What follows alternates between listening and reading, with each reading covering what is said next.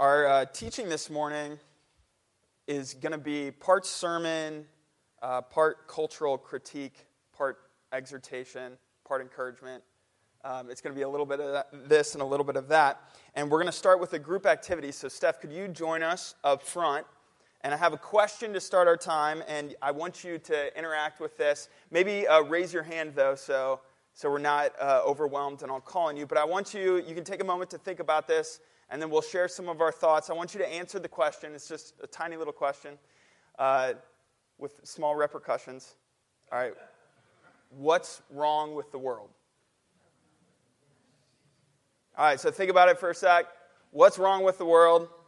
And then you can offer our body your 2 cents in edification. I can give you the top two things wrong. All right, go ahead. Men and women. Men and women, all right.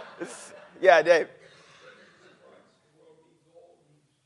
The world needs Jesus Christ. Amen. Yeah, Jeff. Greed.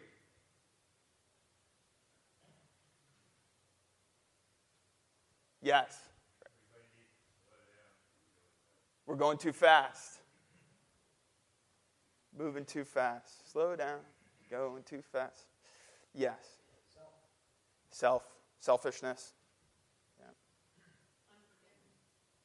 Unforgiveness. How you doing, Steph? All right, Scott. No respect for human life. Yeah. No respect for human life. There was a couple over here that were waiting. Yeah, Freddie.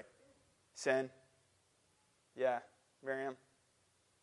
Oh, you were waving. Hi, how are you? Roxy. Yeah, we've lost God. Yeah, Paul. Ego, pride. Yeah. Damien. Denial of truth. Now. I need it now. Yeah, it goes with the moving too fast. Lack of patience. Yeah. Racism. Yeah. Racism. Yeah, Carrie. Lack of self-awareness. Yeah, absolutely. Mike. Idolatry. Yeah. Desire people to have something somebody else has when God's given them a different portion of life. Yeah, so coveting. Yeah, covetous. Yeah, Diane. Evil. Yeah. Yeah, evil. Yes, Harry. Electronics. Amen. I've got 4 kids, yes. Yeah, social media, certainly. Anybody else? Yeah. Yeah. Lack of self-control. We'll take one more. Anybody else? Make sure everybody gets there. Yeah, Jeff. Lust. Yeah. Yeah. All right. Can we all thank Steph? Nice job, Steph, for our word cloud. Obviously, there's all sorts of problems in our world, all sorts of social injustices, lack of care for human life, racism, lust, sins, evil.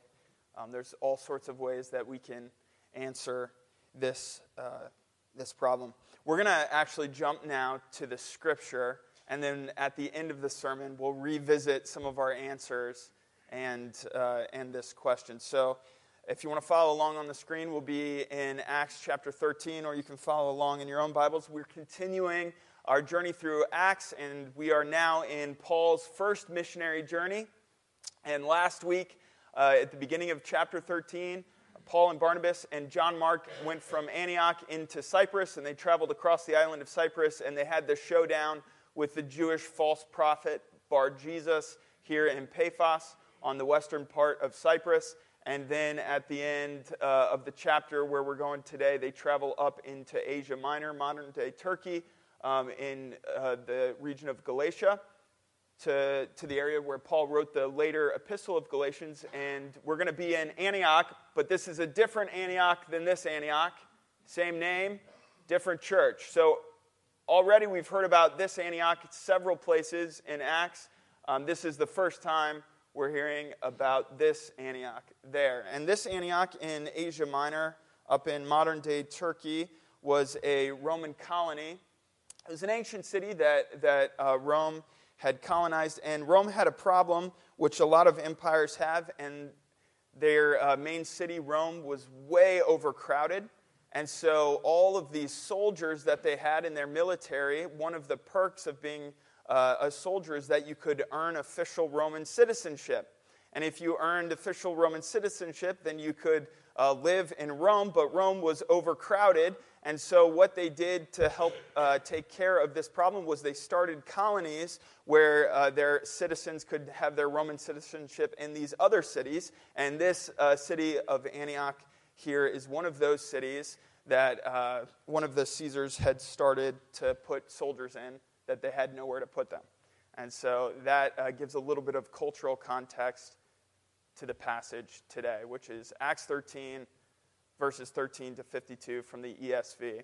Luke writes, "Now Paul and his companions set sail from Paphos and came to Perga and Pamphylia, and John left them and returned to Jerusalem." So John Mark got homesick.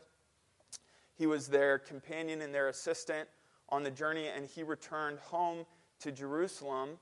And Barnabas and Paul are going to think very differently about this, and they're going to have an argument about it later that's ultimately going to lead to them splitting up. So this is a significant thing that happens. It's no small thing, and it's why Luke includes it here. So John Mark leaves and goes back to Jerusalem. Verse 14, "But they," that's Paul and Barnabas, "went on from Perga and came to Antioch and Pisidia. And on the Sabbath day, they went into the synagogue and sat down. After reading from the law and the prophets, and the rulers of the synagogue sent a message to them saying, 'Brothers, if you have any word of encouragement for the people, say it.' So Paul stood up and motioning with his hands said." So this is Saturday. It's the Sabbath day. And this is what Paul's pattern of mission ministry will be. He first goes to the Jewish synagogue in every city he goes to, and then to the Gentiles afterwards. So he and Barnabas go to the synagogue, and they sit down, and they listen to the normal scriptures that are read. They're part of the liturgy that day. And then at the end, because they're guests, they're welcome to share. So, Scott, would you like to give the sermon this morning as our guest? So, but Paul and Barnabas, they're strangers, they're visitors, and they are invited to share that morning. So Paul stands up and motions with his hand, so he's an expressive teacher. He says, "Men of Israel, and you who fear God, listen. The God of this people, Israel, chose our fathers and made the people great during their stay in the land of Egypt. And with uplifted arm, he led them out of it. And for about 40 years, he put up with them in the wilderness. And after destroying 7 nations in the land of Canaan, he gave them their land as an inheritance. All this took about 450 years. And after that, he gave them judges until Samuel the prophet. Then they asked for a king, and God gave them Saul, the son of Kish, a man of the tribe of Benjamin, for 40 years. So we've already seen this in Acts. This is a style of teaching that's very Jewish, where you go through, in sweeping terms, you cover the history of Israel. So Paul is doing this. Stephen did this earlier. We read about that in chapter 7. So Paul is going through the highlights of the history of Israel, but it's important to notice which ones he's highlighting, and this is the important part where he gets to right here. Verse 22, "And when he had removed him," that's Saul, the first king of Israel, "he raised up David to be their king, of whom he testified and said, 'I found in David, the son of Jesse, a man after my heart who will do all my will. Of this man's offspring, God has brought to Israel a Savior.'" So now he's going to skip all the way from David to Jesus. He highlights the time in Egypt. He highlights the Exodus. He highlights the first king Saul, and then he transitions to David. So what Saul is doing, what Paul is doing, is bringing before these Jewish brothers and sisters the idea of God building a kingdom on earth. And he goes from David to David's promised heir, the one who would sit on David's throne and reign eternally. And he says, of this man's offspring, God has brought to Israel a Savior, Jesus, just as he promised. Verse 24, before his coming, John had proclaimed a baptism of repentance to all the people of Israel. And as John was finishing his course, he said, what do you suppose that I am? I am not he. No, but behold, after me one is coming, the sandals of whose feet I am not worthy to untie. Brothers, sons of the family of Abraham, and those among you who fear God, to us has been sent the message of this salvation. For those who live in Jerusalem and their rulers, because they did not recognize him, nor understand the utterances of the prophets which are read every Sabbath, fulfilled them by condemning him. And though they found in him no guilt worthy of death, they asked Pilate to have him executed. And when they had carried out all that was written of him, they took him down from the tree and laid him in a tomb. But God raised him from the dead. And for many days he appeared to those who have come up with him from Galilee to Jerusalem, who are now his witnesses to the people. And we bring you the good news, that what God promised to the fathers, this he has fulfilled to us, their children, by raising Jesus, as also it is written in the second psalm, you are my son, today I have begotten you. And as for the fact that he raised him from the dead, no more to return to corruption, he has spoken in this way, I will give you the holy and sure blessings of David. Therefore, he says also in another psalm, you will not let your Holy One see corruption. For David, after he served the purposes of God, so Paul's going to go back to David and tie in the ministry of Jesus, the death and resurrection of Jesus, to the kingship of David. For David, after he had served the purpose of God in his own generation, fell asleep and was laid with his fathers and saw corruption. But he, whom God raised up, did not see corruption. In other words, when David was writing the Psalms about not seeing corruption, he was prophesying about Jesus. Verse 38, let it be known to you, therefore, brothers, that through this man forgiveness of sins is proclaimed to you. Through this man, forgiveness of sins is proclaimed to you. And by him, everyone who believes is freed from everything from which you could not be freed by the law of Moses. Beware, therefore, lest what is said in the prophets should come about. Look, you scoffers, be astounded and perish. For I am doing a work in your days, a work that you will not believe, even if one tells it to you. As they went out, the people begged these things might be told to them the next Sabbath. And after the meeting of the synagogue broke up, many Jews and devout converts to Judaism followed Paul and Barnabas, who, as they spoke with them, urged them to continue in the grace of God. Verse 44, the next Sabbath, so exactly a week later, the next Saturday, almost the whole city gathered to hear the word of the Lord. How cool is that? Throughout the week, there were whispers, and they were talking to their neighbors and sharing about this message. And the entire city gathered to hear the word of the Lord. Verse 45, but when the Jews saw the crowds, they were filled with jealousy. Man, there's nothing that will kill ministry like jealousy.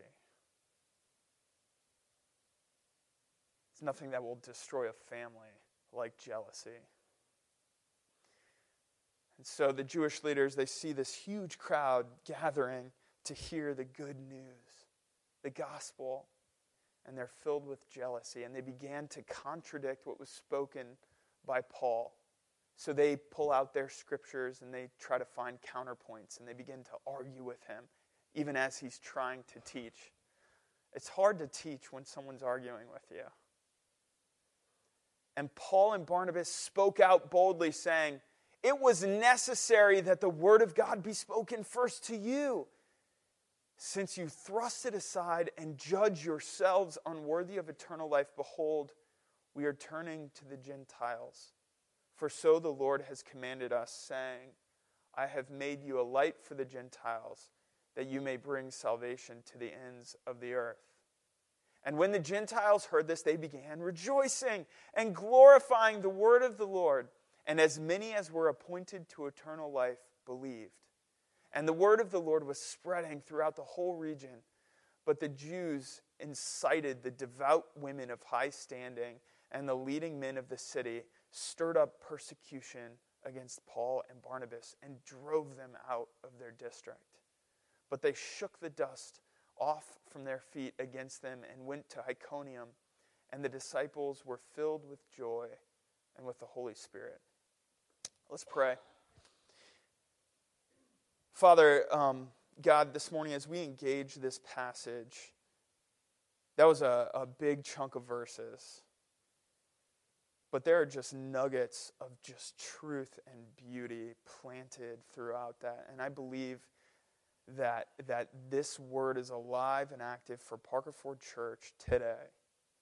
God, what you want to teach us about Jesus, what you desire to teach us about mission, what you desire to teach us about evangelism, about the culture that we live in, and how to engage people with the gospel. We pray that we would learn those things today, that we would grow like we prayed for our children, God, in wisdom and stature and favor with God and man. We bless your word, God. We invite your word to just go out in this community. May your word be carried out by us into this community, God. And so we ask that you would apply it to us throughout the remainder of our morning. We pray this in Jesus' name. Amen. All right, I'm going to switch gears now from the scripture now to cultural critique, okay? You ready? Can you jump with me to that? All right, at the very beginning of this sermon series, and this is going back a number of months ago, we had 3 weeks of introduction coming into Acts. And in one of those weeks, I covered this idea, and you might remember it, but these 3 postures. The I think, therefore I am, I feel, therefore I am, and he speaks, therefore I am. And so just a quick recap of this. Modernism, and particularly the age of rationalism leading up to the First and Second World War, culture, especially Western culture, was characterized by this posture that from this quote by René Descartes where he said, I think, therefore I am. And there was this rationalism in modernity, and writers had this utopian vision of the future. So there was this belief that technology would carry society into a utopian version of the future. Now, one of the evils, or one of the problems with the world that was mentioned this morning was what? Technology. Technology hasn't saved the world. It's made the world vastly more complicated. Particularly because now we can destroy the world in ways that earlier humans could not have fathomed. And so this caused, this ability to destroy the world, particularly nuclear weapons, it caused this rift in this thinking, which ushered in postmodernism. And that really began as a result of World War I and World War II. In the 20th century, more people died in wars than any other century, I believe the statistic is, combined that we know of. In World War I and World War II, so many people died. This promise of a utopian future crumbled, and everyone looked around them at the chaos and the death and the carnage, and that ushered in the philosophy of postmodernism, which we are still living in today. And in our culture, this has trickled down from academics and has infiltrated the way we live our daily lives. And so these are the popular phrases that characterize life in the 21st century in America. Phrases like, it's my life. I get to choose what's good and what's wrong. I get to choose how to live my life. You can't tell me how to live. Don't judge me. Anybody ever heard that phrase? Don't judge me? Don't judge me. Everyone deserves to be happy. Have you heard that one? This is our culture, right? Everybody deserves to be happy. You should do whatever you want to do. And we'll even make it religious. God wants you to be happy. Do whatever it is you want to do. Another big one is don't conform. Don't be like anybody else. Don't you dare be like anybody else. Be yourself. What does that mean? There's 7 billion of us. We're going to be like each other. Right? I look like my dad. That's fine. That's how God made me. Live and let live. This is connected to the don't judge. Live and let live. Let them do their thing. You do your thing. This is all based in this shift that has moved out of rationalism and into a very emotion-based culture. And some of that is good because God made us to be people with emotions. God made us to be people that feel things and feel love and compassion. So I'm not just writing it all off as bad because it's not. There's some goodness in this, but we were not designed by God to live this way. I feel, therefore I am. Neither are we supposed to live, I think, therefore I am. What the scriptures teach, and I believe teach clearly, is we live because God speaks. He speaks, therefore I am. Think about the very first statement in the scriptures. In the beginning, God created the heavens and the earth. How did he create them? He spoke them.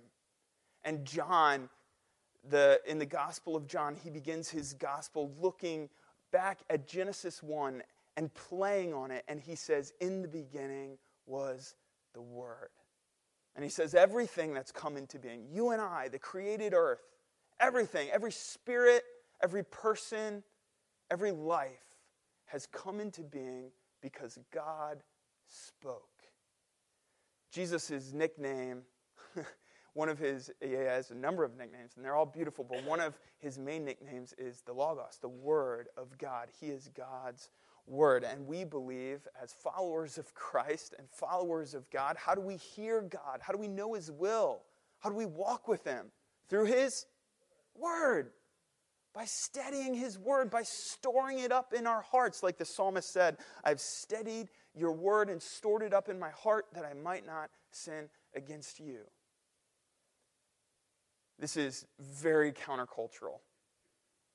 To live a life characterized by this, that my life is not based on my thinking, and my life is not based on my feeling. My life is based on God speaking. And the reason why we started this whole series with this idea, this teaching, is because the whole point of going into Acts was let's look at how the church listened to God, discerned His will, and then walked it out in their day-to-day lives. Because we want to do the same thing, amen? We want to listen to God, we want to discern His will, and then we want to walk it out in our day-to-day lives, right? Is what we want to do. And so our posture as the people of God is to be, He speaks, therefore I am. All my being, all my meaning comes from the fact that God has spoken. All right, there was this survey. Anybody know what Barna is? Are you familiar with Barna? Barna is a major Christian research group. They do really good research in the church, trends that are happening in the church and in culture, how it affects Christianity. They just did a recent study, and this is astonishing to me and very concerning, to say the least. In their recent study, they asked all the different generations that are alive right now their opinions about evangelism. Evangelism is sharing the good news about Jesus. And this is what they found. Almost half of millennials, so this is my generation. I'm on the older end of it, but it's my generation. Almost half of millennials, 47%, and these are Christian millennials. These are millennials that attend church more than once a month. So these are committed, believing, millennial Christians in America. almost half of millennials, 47%, agree at least somewhat that it is wrong to share one's personal beliefs with someone of a different faith, in hopes that they will one day share the same faith. This is compared to a little over 1/4 of Gen X. So there's still a good portion of Gen X Christians who believe that it's wrong to evangelize, and 1 in 5 baby boomers, and the same amount for elders. And Gen Z, raise your hand. Do you know if you're a part of Gen Z? It's our what was anybody know the year that Gen Z starts? What's that? 95? All right. So we have a significant amount of Gen Z kids in here. They didn't even include that, but here's their finding. Though Gen Z teens were not included in this study, their thoroughly post-Christian posture will likely amplify this stance towards evangelism. So the question is, why? Why do nearly half of millennials who profess Christ believe that it is wrong to share Christ? Why? And this is what they found. Society today casts a negative light on proselytization that many older Christians do not fully appreciate. So if you're older and you're of an older generation and you're sitting in here today and you're wondering what in the world happened, first of all, you're in good company, but the right response, hear me out, the right response is not to judge, okay? That's not what the Lord is asking from you. The right response is to pray and to teach and to engage and to walk out your faith in obedience, okay?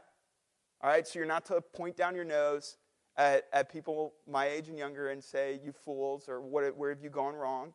You're to pray. All right, society today also casts a negative light on the proselytization that many older Christians do not fully appreciate. As Barna found in research published in Spiritual Conversations in the Digital Age, 3 out of 5 Christian millennials believe that people today are more likely than in the past to take offense if they share their faith. So, in other words, 3 out of 5 millennials believe if I share about Jesus with someone who doesn't have a relationship with Jesus, they're going to get offended. They're going to be offended. And probably that's true. People often get offended when you share about what you believe and it's different than what they believe. It's very difficult in our culture to have a conversation right now with someone who disagrees with you, whether politically or spiritually or whatever. It's crazy. It's so difficult to have conversations because we're so bad at listening to one another. That's far higher than among boomer Christians, they found, 28%. Millennials are also either 2 or 3 times more likely than any other generational group, and here's the key takeaway, to believe that disagreement means judgment. So why do millennials believe that it's wrong to do evangelism? Because from the time I was a baby, in this culture, I have been taught in school, in the movies I've watched, in the books I've read that have been written recently, that if I disagree with someone, I'm judging them. And we have been taught that judgment is like the worst thing that you can do. To judge someone is the worst thing that you can do in our culture. Because our culture is a culture based on postmodernity that lives by the statement, I feel, therefore I am. So if you start to touch the feelings of someone, if you start to critique how they live, essentially what that's equated to is you'd rather them be dead and not alive. Now this is ridiculous. This is absolute absurdity. And it's bizarre and crazy and silly. You can absolutely disagree with someone and love them with all your heart. You can disagree with someone's lifestyle. You can disagree with someone's political views. You can disagree with how someone eats or dresses or how they spend their money and love them with all your heart. Jesus did it every day. Paul walked it out in his ministry every single day. I want to put this before us today as a church because God has not called us to be a people that hide our light under a bushel, right? Amen. God has called us to be a people that lets our light shine. Now that looks different from generation to generation. I would not suggest, culturally speaking, that it would be appropriate for you to go stand on the corner with a megaphone and start telling people they're going to hell.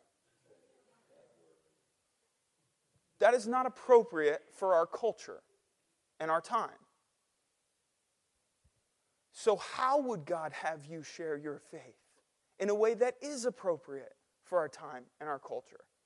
It's a pretty key question for us, am I right? How would God have us share our faith in a way that's honoring and appropriate, where we can disagree and bring the light of the gospel and still love our neighbor? This is the million-dollar question for the church.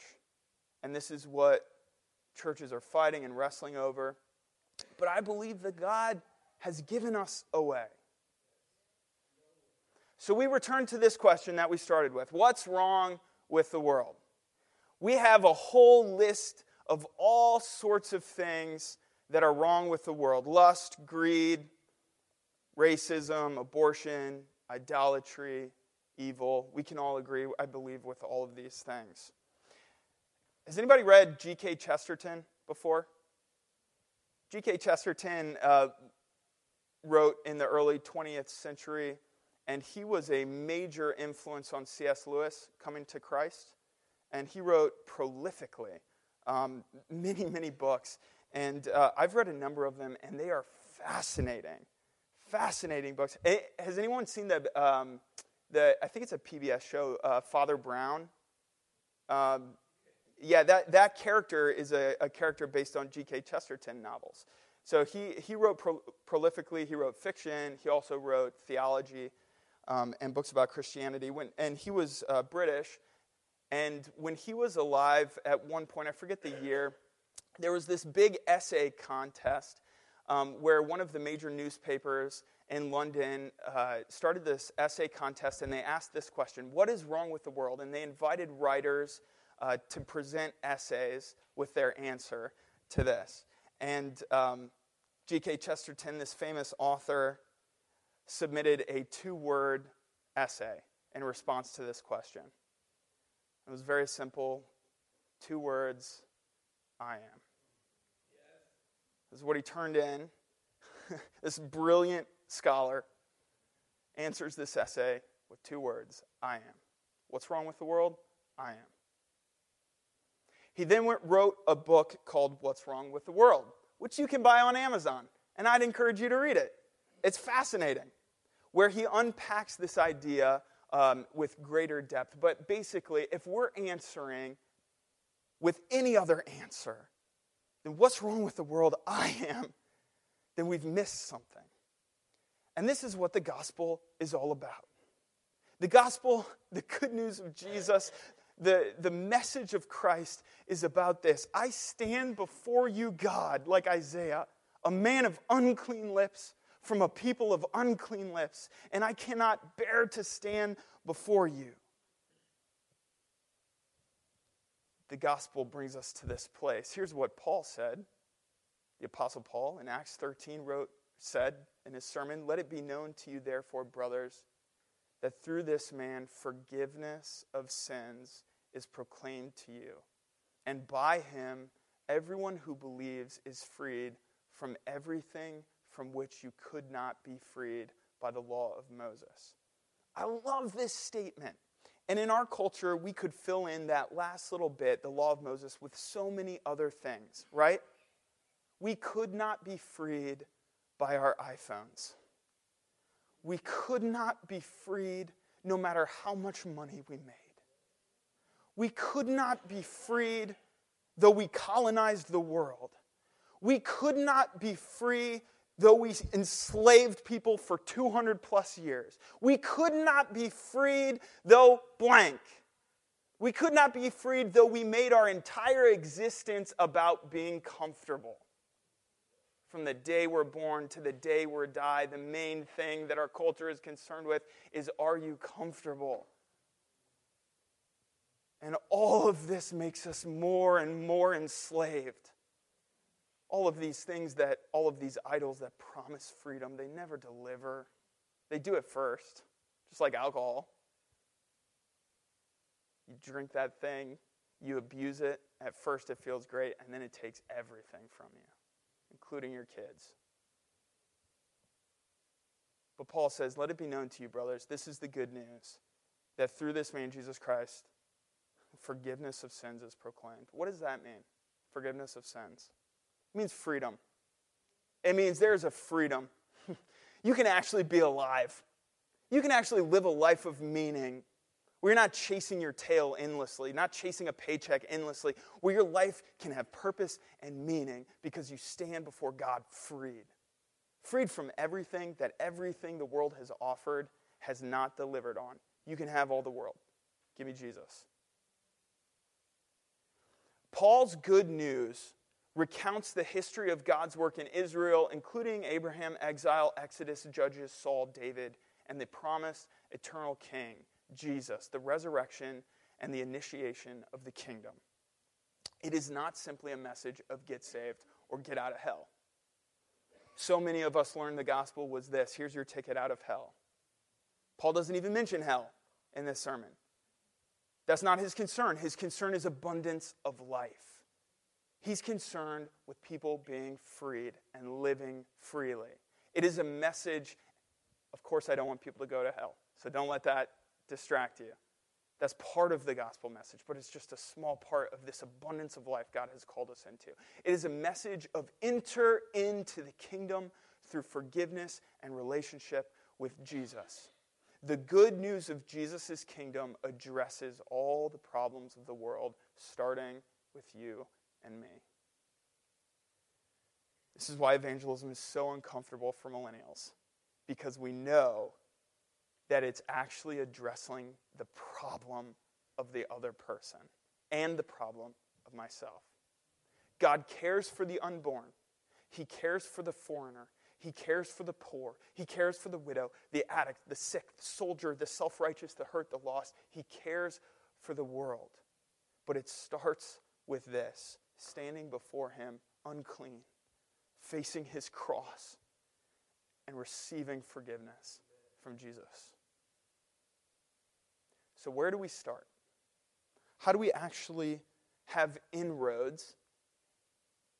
If it's not standing on the corner with a megaphone, what are our inroads to culture right now? I've said this time and time again, and I'm going to keep saying it, because the number one way you share Jesus right now in our culture is you make a friend. All right? Everybody say, make a friend. We live in the loneliest culture in the world, the most isolated culture in the world. Every man and woman and child for his or herself.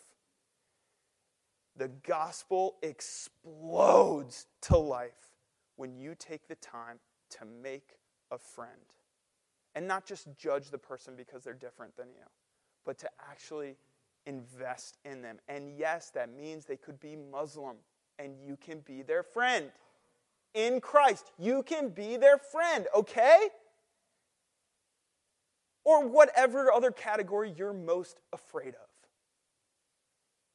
God made that person in your image, and the greatest gift you can give to that person is Christ. And the number one way you can funnel Christ to that person is by being their friend. Invite neighbors over for dinner. I want every person in this church to do this year. Invite your neighbor over for dinner. All right?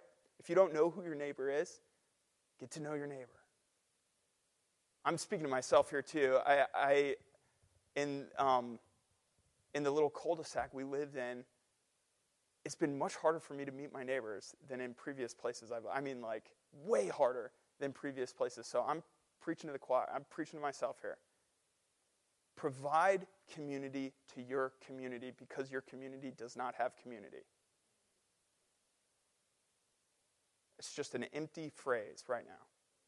Provide community. You build it. Don't complain about it. Make it. Don't whine because there's a lack of community. Be the community. Learn about your neighbors' lives and families and ask about them. Ask about their kids. Ask about their jobs. Ask about these things. The love of God flows out by that. There was a neighbor in Drexel Hill, and their family was just a mess, an absolute mess. And I used to knock on their door and invite them to stuff all the time. And they'd be hiding like a beer behind their backs or like putting out a cigarette real quick or whatever, because they knew I was a pastor and they were trying to like put up this front. And every time I saw them, I just asked, how you doing? How are your kids? Whatever. And they would lie. Oh, we're great, whatever. And I knew, like you guys are a mess, just like me. But things can't be that good. And one day I saw this man in the neighborhood, and he was getting out of his work truck, and he looked at me, and he just burst into tears, just weeping in front of God and everyone else on this busy street. And he just put his head on my shoulder and wrapped his arms around me and just wept on me and shared about what was going on in his life and what was broken. And he didn't want to hear me come to him and give him 5 spiritual laws. He didn't want to hear about me come and give him the Romans road. He didn't want to hear that I thought he was going to hell. He wanted to know if I was going to be his friend, because he didn't have any. This is the main inroad. I believe with all my heart, this is the road to sharing the gospel. The reason why I took time to do all this cultural critique and stuff today, because this passage in Acts 13 is about this, going and sharing the gospel with people, the good news of Jesus Christ. Take a minute and ponder these thoughts. Praise team, come up. Just invite the Lord to teach you. Ask him, how am I going to share your good news to my neighbors and to my friends? Go ahead and ask him. He'll answer. Father, we desperately need you. God, all the promises of this culture have fallen flat. Everything that promised us an abundant life has come up empty. All the time-saving mechanisms, technology have just caused addictions. God, it's so hard to even know how to parent right now, or how to interact with kids. We've all created this mess. This is why we answer the question, what's wrong with the world? I'm what's wrong with the world. Thank God for the Lamb of God that takes away the sins of the world. Because the answer no longer becomes I am, and the question no longer becomes what's wrong with the world. The question becomes, how is God transforming the world? And how we answer that is just like John the Baptist. We point at Jesus and say, behold the Lamb of God. How is God making all things new? The new heavens, the new earth, the new creation. Through the perfect Lamb of God. No one was worthy to open the seals. In the Revelation, the 7 seals, none was found worthy to open that up. That would reveal the mysteries of God. And out walks the crucified Lamb of God, who was found worthy to open up and reveal the mysteries and secrets of God to the earth. We thank you for your Son, God. We want to be the light on the hill. We want to be ambassadors of Christ. We want to be missionaries for Jesus. We want to be apostles of his word. We want to be evangelists that share the good news of Jesus Christ of freedom with our neighbors. But we need your help, Lord. Help us make friends in this isolated, every person for themselves culture. Help us learn how to make friends. We invite you to teach us and do this. Jesus' disciples famously asked him, Lord, teach us to pray. And that was a great request.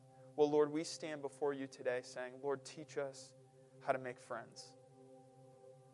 Teach us how to make friends, God. Teach us how to pray for people by name and how to invite people into your kingdom. We pray this in Jesus' name. Amen.